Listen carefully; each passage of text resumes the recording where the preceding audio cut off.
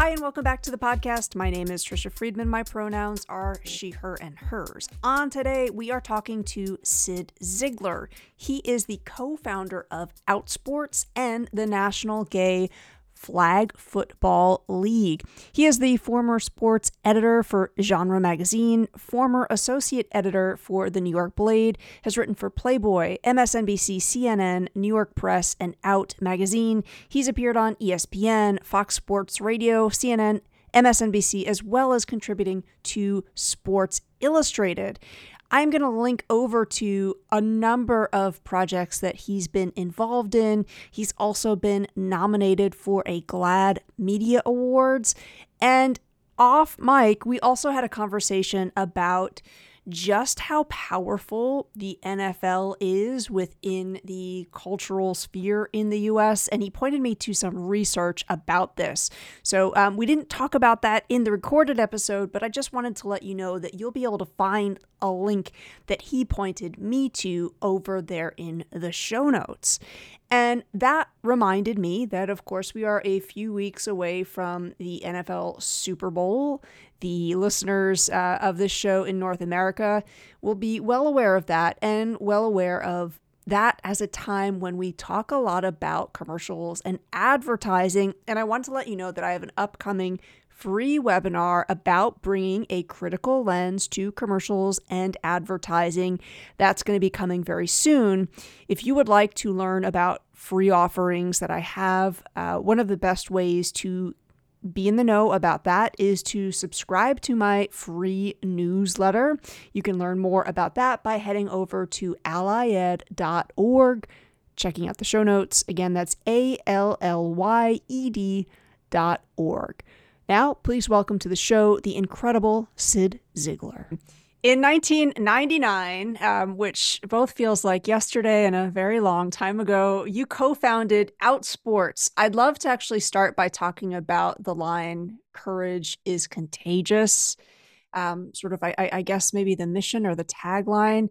Can you talk a little bit about why that specific framing is so important to you and your co-founder, and maybe why it's still a really necessary call to action in the world of sports? Well, 1999 does not feel like yesterday. It feels like a long time ago. God, almost half my life I've been working on Outsports.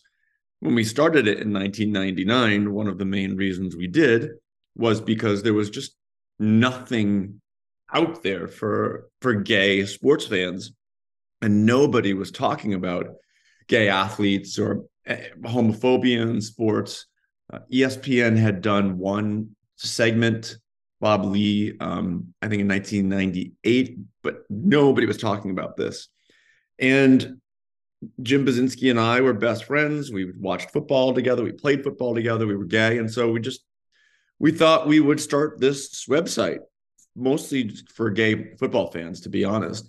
And very quickly, we started getting emails from people. Back in the day, social media didn't exist. And people were starting to find us and, oh my gosh, this is so cool. You know, how do I post my profile on there? Can you talk about the NBA? And very organically, just because there was this demand that nobody was servicing, Outsports started to grow.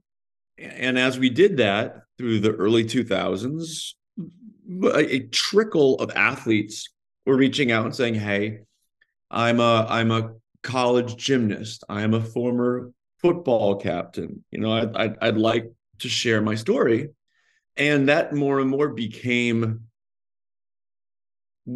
our main focus at Outsports. And what we learned is that every time we shared a story, somebody else would see that story and say, hey, I run track in college too. Can I share my story? And there was this kind of domino effect. One of the biggest stories we ever ran was Connor Mertens was a kicker on the Willamette football team, Division III football. And when he came out, he was the first active college football player to come out. And it was like an explosion. All of these athletes, current college athletes, particularly men's sports, were reaching out to him, reaching out to us. Hey, how do I be part of this community? I want to share my story. And this idea of courage being contagious, that one person demonstrating courage and coming out, it was, like I said, this domino effect. It was just this contagion in a good way. I'll tell you, when the COVID-19 pandemic hit, we were like, oh, wait a second, saying something's contagious, that might not be the best idea in the world. So for the first month or two of the response to the pandemic, we kind of pulled back from it a little bit, but quickly returned to it because it really does reflect the importance of outsports and the importance of people coming out and being out. Yeah, that's really interesting. And sort of the COVID comparison makes me realize too, just in the way that, that virus operates, sometimes just being in the space with someone else who is sharing that story, right? That's, for me, the power of out sports now that it does exist in this ecosystem where we have social media and those stories can spread so much faster.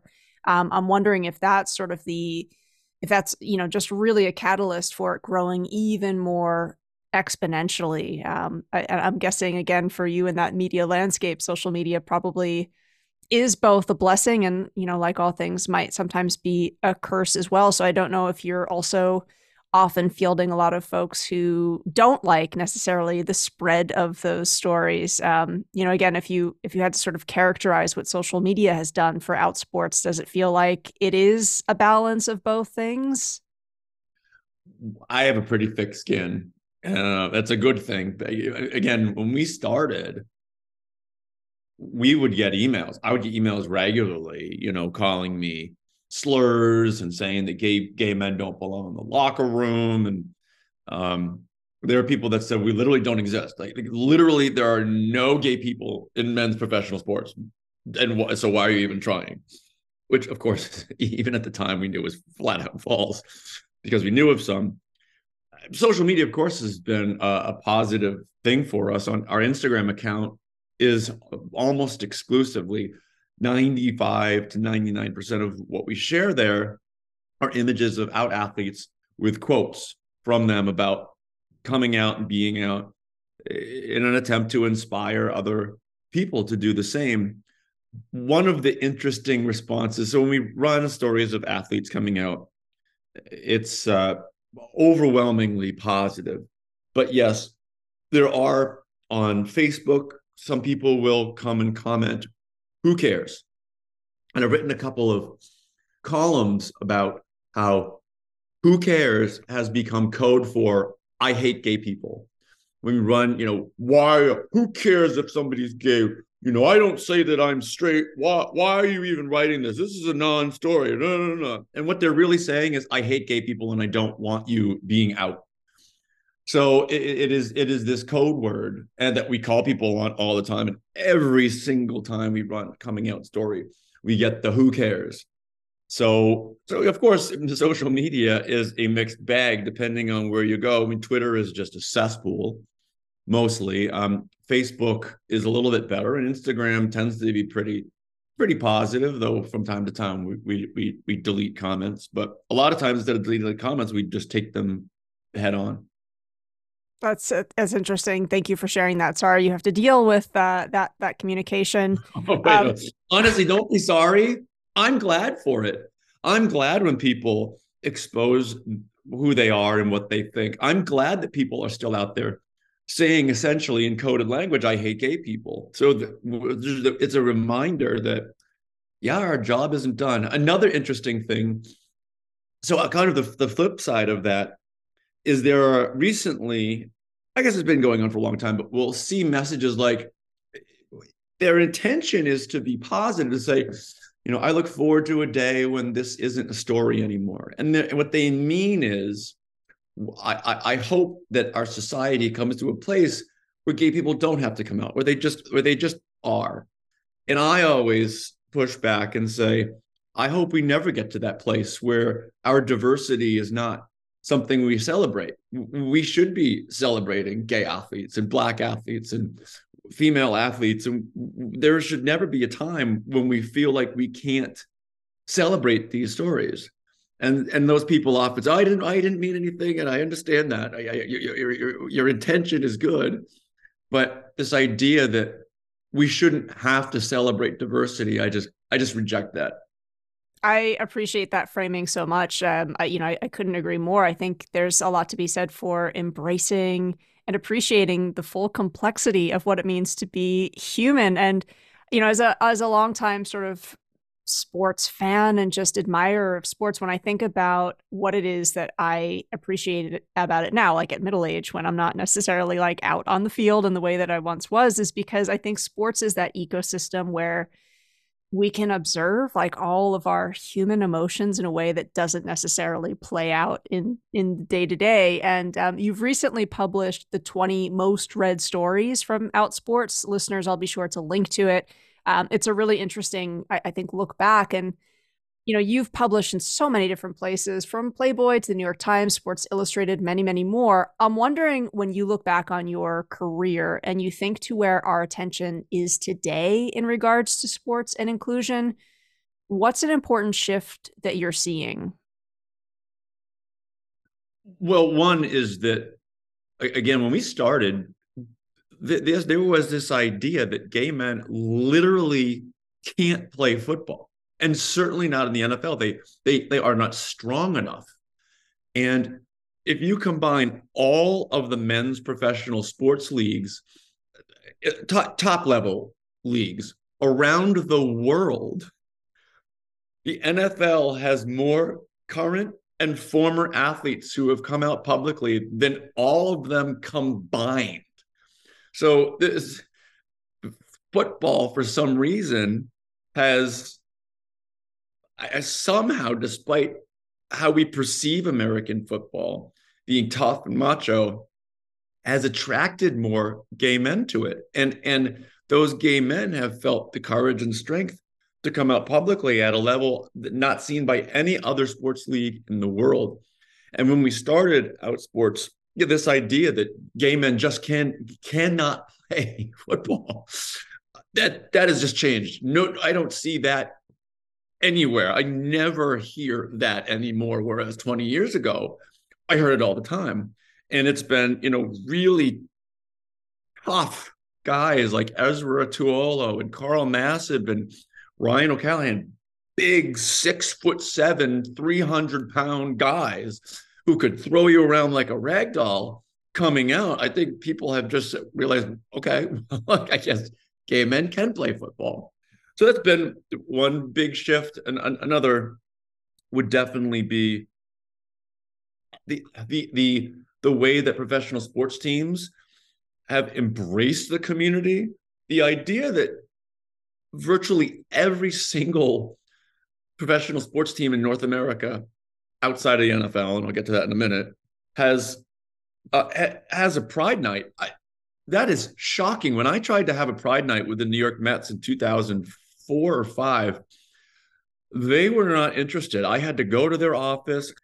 I had to really sell people on the idea that you can have a pride night and it's going to be okay. And of course it was. And the fact that they now all have one is amazing. The main reason most NFL teams don't is, number one, most of them, it's really hard to find a block of tickets. A lot of NFL games sell out. And then the other part is they only have 8 home games a season, whereas in Major League Baseball, they have 81. So I've talked to NFL teams, they're like, and some of them have done little things. They've focused on preseason, but that has been hard to break through in the NFL. But it's not because the NFL hates gay people. It's just the way the NFL schedule is set up. Oh, that's interesting. And you have me thinking about how I've noticed, and I don't know if this has changed or my attention is just drawn to it more now. There's an exercise actually that I've done with students where they're drafting, we're working on like a club's mission statement or a class's mission statement. And often what we'll do is we'll look at, I've noticed professional sports teams now have mission statements, and it's not necessarily what somebody might expect, which is like, win all of our games, become the champions in our leagues. often it's much bigger picture stuff, right? Like they do see that they have a place and a role. Young people are looking to them. They're watching, like, what are they really for?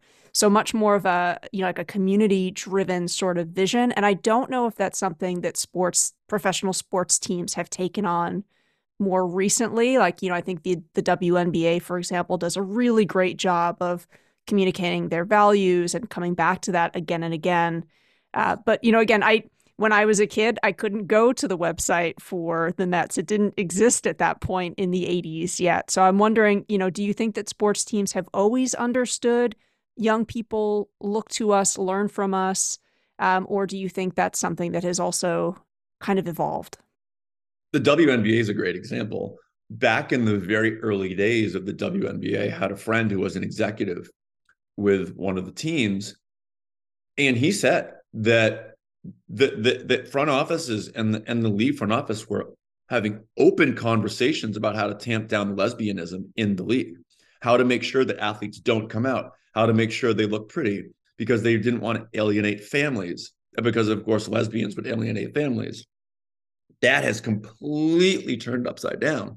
Now more than a quarter of the league is publicly out as LGBT. You have multiple coaches who are. So, and they're extremely successful. When they came out with the list of the top 25 players of all time, many of them were out. So I think across sports that has changed. That you look at the response by the NFL and the teams to Damar Hamlin's injury, the Buffalo Bills player who, heart stopped on the field. They stopped the game. They've said they're not playing it, and the reaction from every single one of the teams changed their avatar to support him online. Many of the owners donated tens of thousands of dollars to his charity, which now is about $8 million. I think fandom has changed. I think that teams have changed. I think most of the coaching and the coaches still want to win. They get fired if they don't. Doesn't matter how diverse their team is. If they don't win, they're out. So, but I think that it's kind of this push and pull of the need of the players to keep their career going as long as possible and make money. The coaches need to win, and the front offices and the people in the front office realizing that their community is much more diverse than they thought, and that their role in promoting that is important. So, sports is a push and a pull of all these different factors and priorities. But yes, the priorities of the teams, a lot of teams have definitely shifted more toward being community focused and diversity focused. Yeah, I think again, it's a really interesting exercise for students to go and look like, what is the mission statement of your favorite athletics teams? Because often it's not necessarily what you might expect. Your highlight reel, so to speak, as a journalist and storyteller, like, you don't really need me to tell you it's impressive, but I would be remiss if I didn't bring up how impressive it is, just the number of awards you've won and been nominated for. The audience of this show, of course, many of whom will want to inspire the next generation of storytellers and journalists. I'm wondering if you might just pick out one of the projects that's sort of near and dear to your heart and talk to us a little bit about kind of the behind the scenes process, because I think sometimes in the realm of writing and storytelling, filmmaking, there's kind of this like assumed genius, like he just knew how to do it and he did it. Just like with athletes, right? There's so many hours that go into becoming the athlete who they are. So I'm wondering if you could just kind of tell us a little bit about some of the, I don't know, maybe lesser known moments that helped you out in your journey. Well, I would say I'll give you one that was not lesser known and one that is. Michael Sam was an NFL prospect in 2014. And the officiant at my wedding is a guy named Howard Bragman, who was a big publicist in Hollywood. And I got a text message from Howard one day that simply said, "The Eagle has landed." And somehow I knew what he meant was, I have an NFL player who's going to come out. I don't know how. As soon as I saw that, I said, "Oh, wow, this is going to happen." And Howard, he and I started talking multiple times a day about what this could look like, how this could go down. And I wanted the story. I wanted to tell Michael Sam's story. And Howard said, no. He said, I'm giving it to the New York Times and ESPN, maybe one other, but I think it was the New York Times and ESPN. And I was like, really, Howard, I'm helping you and you're not going to let me interview him for the story. And he said, Sid, I'm going to give you something better. You are going to be involved in every intimate conversation about how this is going to go down, the timing, who, where, when. You're going to talk to the agents. I'm not going to give you his coming out story. I'm going to give you a better one. And I realized very quickly, oh, that is a better one. So it was amazing to be intimately involved in that, how, first it was going to be April, and then it was going to be March, and then it was going to be February. And then very quickly, word was spreading and journalists were contacting Howard and me because they knew that the story was coming, and how we had to get ahead of this avalanche that was coming at us of people, potentially breaking the story without talking to Michael. And the New York Times had their story and ESPN had their story. And interestingly, and I had mine, which was the TikTok of how this all went down, from that first text message to Howard, the meeting, Michael, and the New York Times at their year-end internal review. They listed five, I think it was like 5 stories that the editorial board was disappointed about. And they said, we had the Michael Sam story. How did this guy get the better story? We got the interview and he had the better story. How did that happen? So that was years of working with people and building trust. One of the things that I get a lot, even when I criticize the NFL, I criticize the NBA, and Brian McCarthy is the PR guy with the NFL. And he said to me one day, he said, Sid, I always know you're going to be fair. You may criticize us. I may disagree with what you say, but you're always going to be fair. And I think that building that reputation has gotten me some good stories. Another one that pops to mind, Tom Brenneman was a Cincinnati Reds broadcaster. And a couple of years ago, he didn't know the mic was on and he used the F-bomb gay slur. And he was quickly suspended and then fired from his job there and with Fox Sports calling the NFL. And I wrote a column and said, I don't think that Tom Brenneman should lose his job. I just don't think that people who make a mistake should have their career ended. That's just me, Sid. I don't think that's the best way forward. And Tom contacted me and he said, I really appreciate what you wrote. And he and I started engaging in a year-long series of conversations. He talked to countless people in the Cincinnati area who are LGBT leaders, non-leaders, private conversations. And he allowed me to take a look at what he had been doing to learn and to rectify the mistake that he made, things that hadn't been reported. He wasn't doing them so they'd be reported. And I had to, push and push and push. And he finally said, okay, I'll introduce you to these folks. And you write what you need to write. And so I wrote this column earlier last year. Does Tom Brenneman deserve a second chance? And the reason that I was able to write that again was just, I was honest. I was thoughtful. This guy knew he could trust me. I wasn't going to screw him over. And I thought, I thought that was a piece that I take a lot of pride in, that just kind of behind the scenes of what happens when somebody does this and they really regret it. Like, it's not just, oh, I got caught. They really understand that they made a mistake. So those are a couple of stories that jump to mind. I'm wondering, as you're talking about those examples of, the cultivating trust, the building relationships, the integrity, the patience piece too, right? That a story isn't an idea and then the next day, it's published, people are watching, reading. I'm wondering if a lot of those, your capacity there comes from your experience also as an athlete. Do you see some similarities in athletics and the realm of journalism storytelling?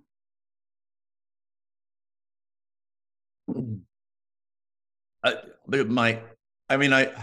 don't know. Certainly my knowledge of sports is important, I think being a gay man and reporting on these issues, if you don't know sports and you don't understand how teams work, I think that shows and people in sports can tell, okay, well, this is just a gay reporter, but I'm a sports writer who is gay. I'm not just a gay writer. And I can talk sports, like particularly the NFL and football. I'm a high school football referee. I worked college football for a few years before it became too much work. I can talk football with anybody. So, and I think that really shows I can talk football. I talk about the different roles of the different players and this, and then I can ask you about homophobia in the locker room. Another story that I'm really proud of is Michael Irvin. I wrote a cover story for Out Magazine of the NFL Hall of Famer Michael Irvin and having a gay brother and his thoughts on gay rights. And it was a huge story because he appeared shirtless on the cover of a gay men's magazine. And this is like a man's man. This is a straight man's man. And for him to do that and open up to me, it was that knowing him I remember talking with Michael the first time I met him. I knew his co-host on his radio show in 2008. And the co-host was like, you got to have Sid on. And Michael's like, I have some random gay guy come on, talk football. And it was like Chiefs, Bills or something. And he's like, okay, break the game down. And I did. And he started laughing. He's like, wait a second. You just broke that game down like a pro.